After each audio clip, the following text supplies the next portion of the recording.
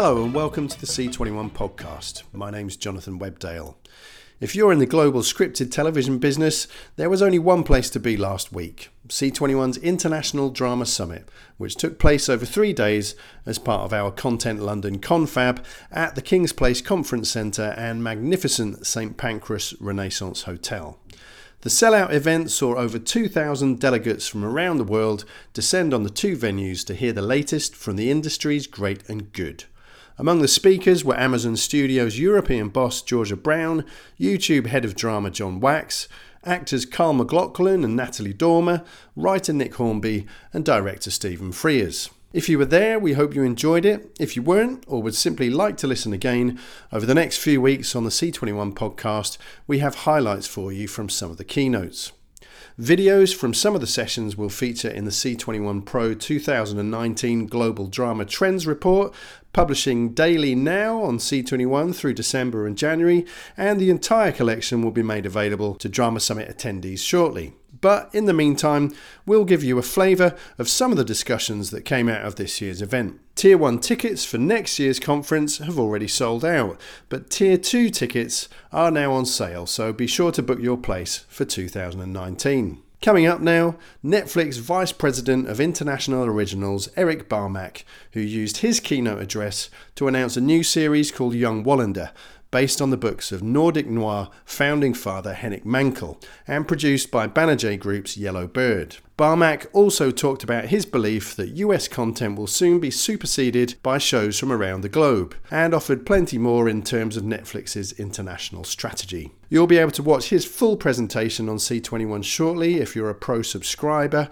or were among the Drama Summit delegates, so stay tuned for that. But in the meantime, here's an extract of Barmack in conversation with C21 Managing Director and Editor-in-Chief David Jenkinson.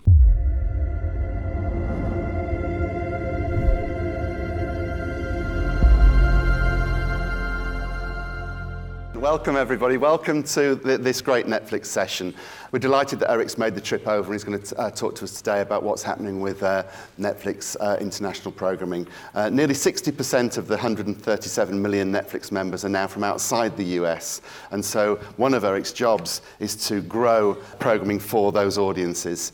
The aim is to have 100 non-English language shows on air very soon. So to find out about how he's going to do that, what he's doing in Europe and what he's doing in other international markets around the world, would you welcome to the stage Eric Barmack.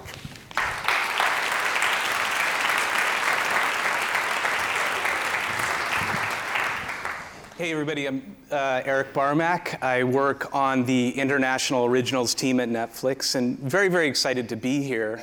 We have an incredible team here this week. We have Kelly Luganbiel, who heads up our original slate for Europe, Larry Tantz, who's doing co-productions, Melissa Cobb, who's doing kids programming. And I think we're in various members of their teams, and we're all here because it's important for us to understand what's happening in the production community. And there's so much activity that we're participating in here that it's really one of the more meaningful conferences that we go to. So thanks, David. Thanks, Eric. Thanks. Yeah. I mean, I just wonder how many projects you actually do have on your desk at any one time, because it's and how quickly do they come on and off the desk? And how does the sort of the process of dealing with that scale of development work?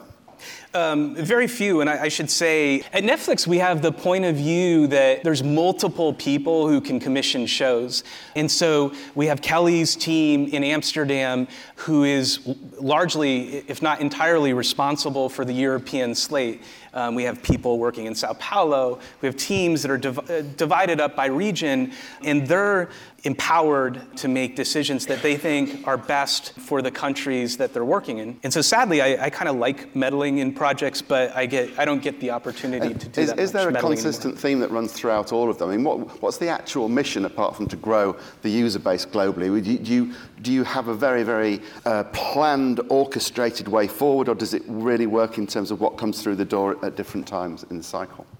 I think we have some thought that when we're starting in new countries that we don't want to do exactly what's been done before. And so I think you'll see on our slate in general a lot of young adult programming, a lot of genre programming, things that have subject matters that are a little risky.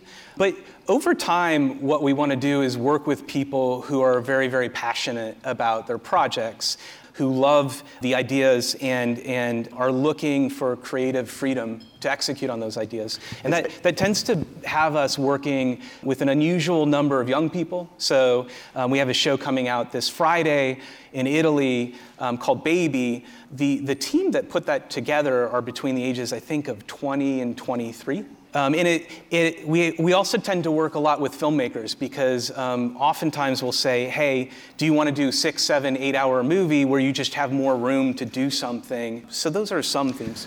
Interesting, the Yellowbird co-production cost. There's all sorts of word out there that is Netflix still going to co-produce? Is it not? Is it going to develop its own vertically integrated approach to content? You've got your local production hubs rolling out, yet it still seems that you're very much in partnership with the business. How's that playing out in terms of that Venn diagram of working with people, doing it yourself, or growing the business? Well, we're actively committed to doing co-productions in Europe and other places, and so that is an important part of our business. It's something that we think gives us the opportunity to work with interesting networks and also find interesting projects, right? But really, we approach it from the perspective of what do our members want. And the reason why these co-productions are effective is because our members love those shows, right? So The Bodyguard is a hugely successful show, both creatively in terms of audience enthusiasm, and we want to do that. And we also want to make our own shows based on what we're seeing that our members love. In terms of discovery of new projects and how things best come to you, do you have a particular approach that you prefer? Do you expect a producer or a creator to come to you with the full package? Do you like an idea earlier? How do you like to get involved with it? And is it a case of, because I don't think you've got too many sort of deals with sort of production pods or showrunners or collectives of people. So what's the best way for a project to come into you? Well, yeah, I mean, we have a few overall deals. So we have a relationship with Alex Pina, who's the creator of Casa de Papel. We also have an overall deal with Bo and Yanti, the creators of Dark, who are doing now a great show called 1899, which is about these immigrants on a ship who are heading for the US and something terrible happens. And so those deals are put together under the construct of we love working with this creative talent and we want to give them the flexibility to think about the projects that they want to do the most. And then as far as pitches, they kind of come in all shapes and sizes. Sometime in Germany, we're doing a show called The Wave because we love the movie. In Poland, we had the opportunity to get access through a producer to the Witcher fantasy series. We love these books, and so we took source material and then built teams around it. Other times, like Baby, what I mentioned to you is it's just, there was an undeniable energy to the people who wanted to do this show, and we just felt like we had to do it because they felt so strongly about what they were working on. Local streamers are now emerging. There's a lot of activity in that sector. And so if a strong sort of local strategy is important to you, which I imagine it is because of the rollout of your production hubs, how much of a threat do you see from these emerging platforms? And if so, what are you going to do about it? Is it a threat or not? I mean, we're almost singularly focused on what we're doing and how we can provide great programming to our members. I also think it's maybe a false construct of how content is going to evolve. So, for example, I think in Scandinavia, Viaplay's commissioned a lot of content that's very interesting, and they've decided to do a real local strategy. And I think that's great for the consumer, right, in Sweden and in Denmark, but it's also possible for us to do shows at the same time. And I think that I truly believe that as these markets evolve, that what it will encourage is sort of more risk-taking in programming, and better infrastructure, more writers' rooms, and all of these things that will be better long-term for the business and better for consumers too. So there's lots of questions asked outside of Netflix about the algorithm and all of the sort of the data that you use to inform your choices. And the Wall Street Journal did a very interesting piece recently about the tension between data and the creative side of the business, and how that's put some pressure on the business sort of back in the US. How do you resolve all that? I mean, what part does data play in your decisions, as much as you can share with us, and how do you sort of bring that into the sort of creative space and have that fight between the Silicon Valley side of the mind and the LA and international creative side of the mind? Yeah, whenever I hear that question, I have this image of this kind of robot spitting out a ticker tape answer of, this is the show you should be making. And look, but it plays a part, yeah. I mean, you do run it through that. The robot to get the ticker tape answer? Yeah. No, not necessarily, but I think what data does is it helps guide us to sort of give us a vague sense of what a potential audience for a type of show could be. So we may have a sense, if we're doing a sci-fi show and we think it looks like these other shows that have been on service before, a broad range of what the expected audience might be. It doesn't answer the question, however. I should say that those predictions are often wrong. And they've been most wrong in international programming, because we just don't have enough data about original shows in Italy and France and Turkey. So each time we launch a show, it's really an adventure of like, where's this going and where's the audience? And we're learning a lot by doing that. But really the main point is that it gives you a sense of direction, but it doesn't tell you whether the show's going to be good or not. Sure. What challenge do you have reaching the younger audience? Because the form of what you deliver is television, and received wisdom has it that the millennial and beyond audience isn't watching as much television as before. So do you have a problem reaching the younger audience, and is that something that you need to address in terms of what you're commissioning and delivering? No, I mean, I wouldn't view it as a problem. I think it's an opportunity. Challenge. Do you find it hard?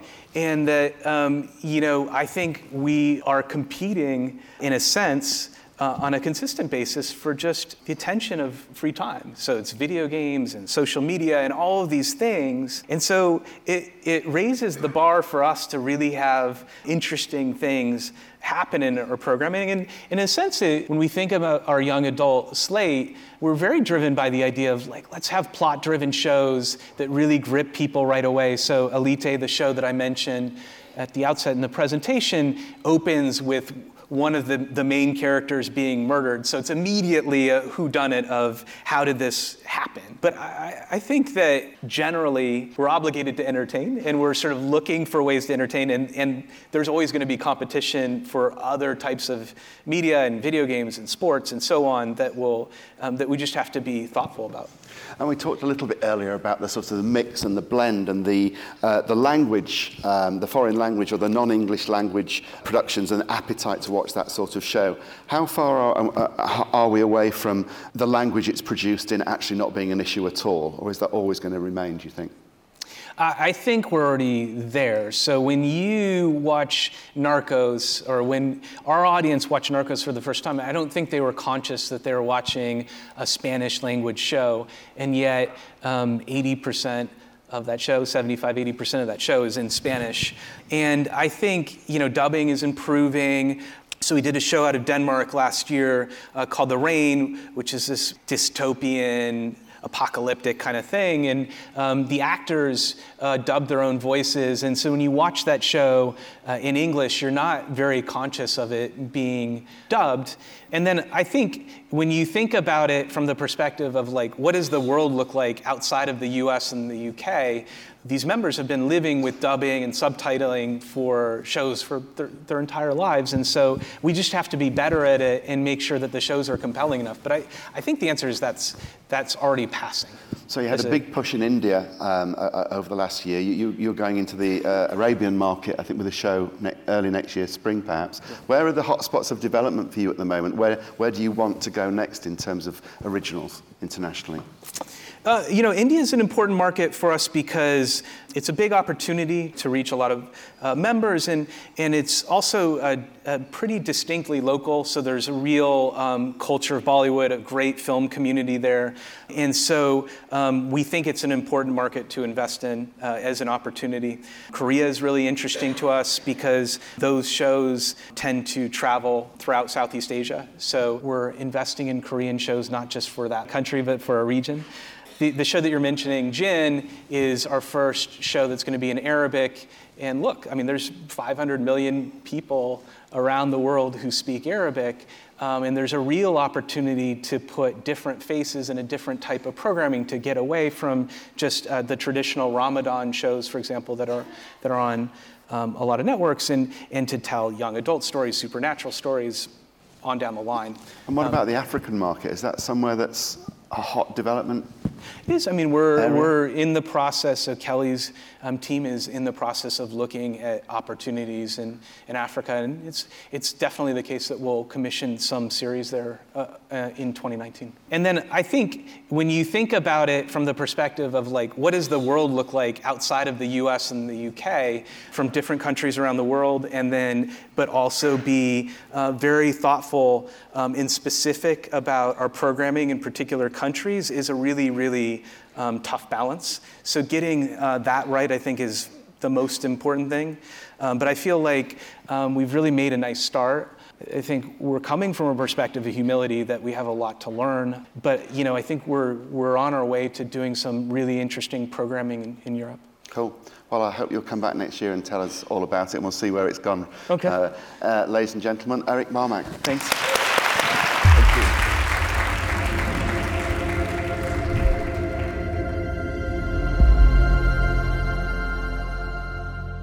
Netflix Vice President of International Originals Eric Barmack talking to David Jenkinson. Remember, the full video version will be available on C21 shortly, where you can stay up to date with all the latest international TV industry developments and read the latest instalment in the C21 Pro 2019 Global Drama Trends Report. Don't forget, you can also follow us on Twitter and on mobile. That's all we have time for in this week's episode. Thanks for listening.